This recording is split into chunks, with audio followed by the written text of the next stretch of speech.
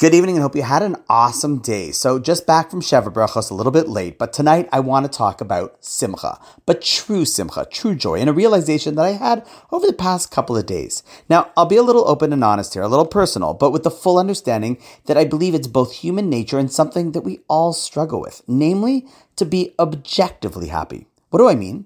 Often so much of our barometer of happiness is in comparison to others.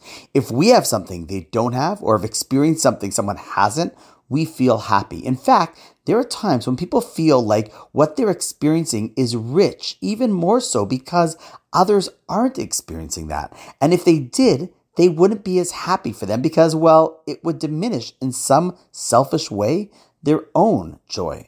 But according to our tradition, something to strive for is the real joy you feel when you're not only so full of happiness yourself, but you're so full of the joy that all you wish for is that everyone you know could have that same level of joy as well. See, in Judaism, we never believe that our riches are defined by how they compare to others, but more so how content we are with that which we have.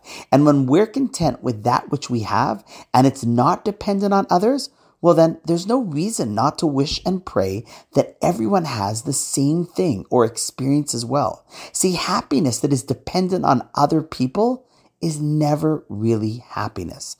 But I'll tell you something even better. When you truly reach a space of authentic happiness, nothing gives you greater joy than wishing that same level of joy onto others. See, because in Judaism, everything that is real isn't diminished by others having it, but rather it's simply increased. It's like a flame. Sharing a flame with another candle doesn't diminish your light. It only grows the amount of light that exists. And so too with real joy. If shared or wished upon others, truly wished upon others to the same degree as oneself, it only increases the amount of joy in a person's life.